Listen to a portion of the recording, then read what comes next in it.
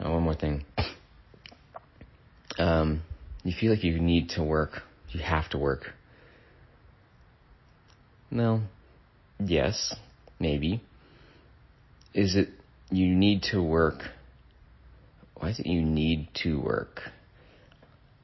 How often are you moving away from something through fear?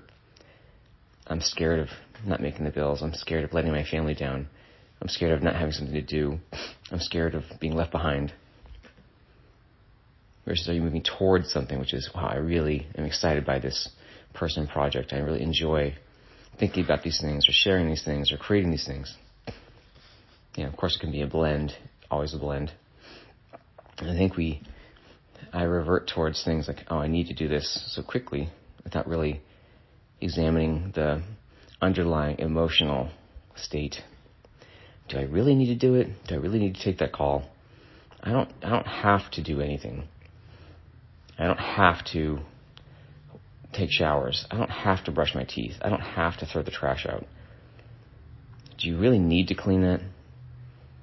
So at some point, if you didn't throw the trash out, you'd turn into a hoarder and your house would be full of trash. You don't have to do it. You don't have to clean it out. The switch from, I want to clean something versus I need to. There's never a need, but there's just that boundary where, at some point with a dirtiness level, clutter level,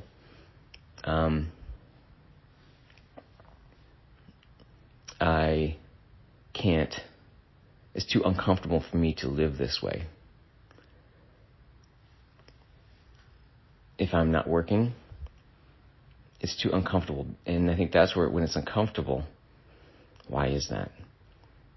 I'm thinking of a friend whose family member just was so uncomfortable taking even a few weeks off of work, a few months off to really, take a break and kind of reset.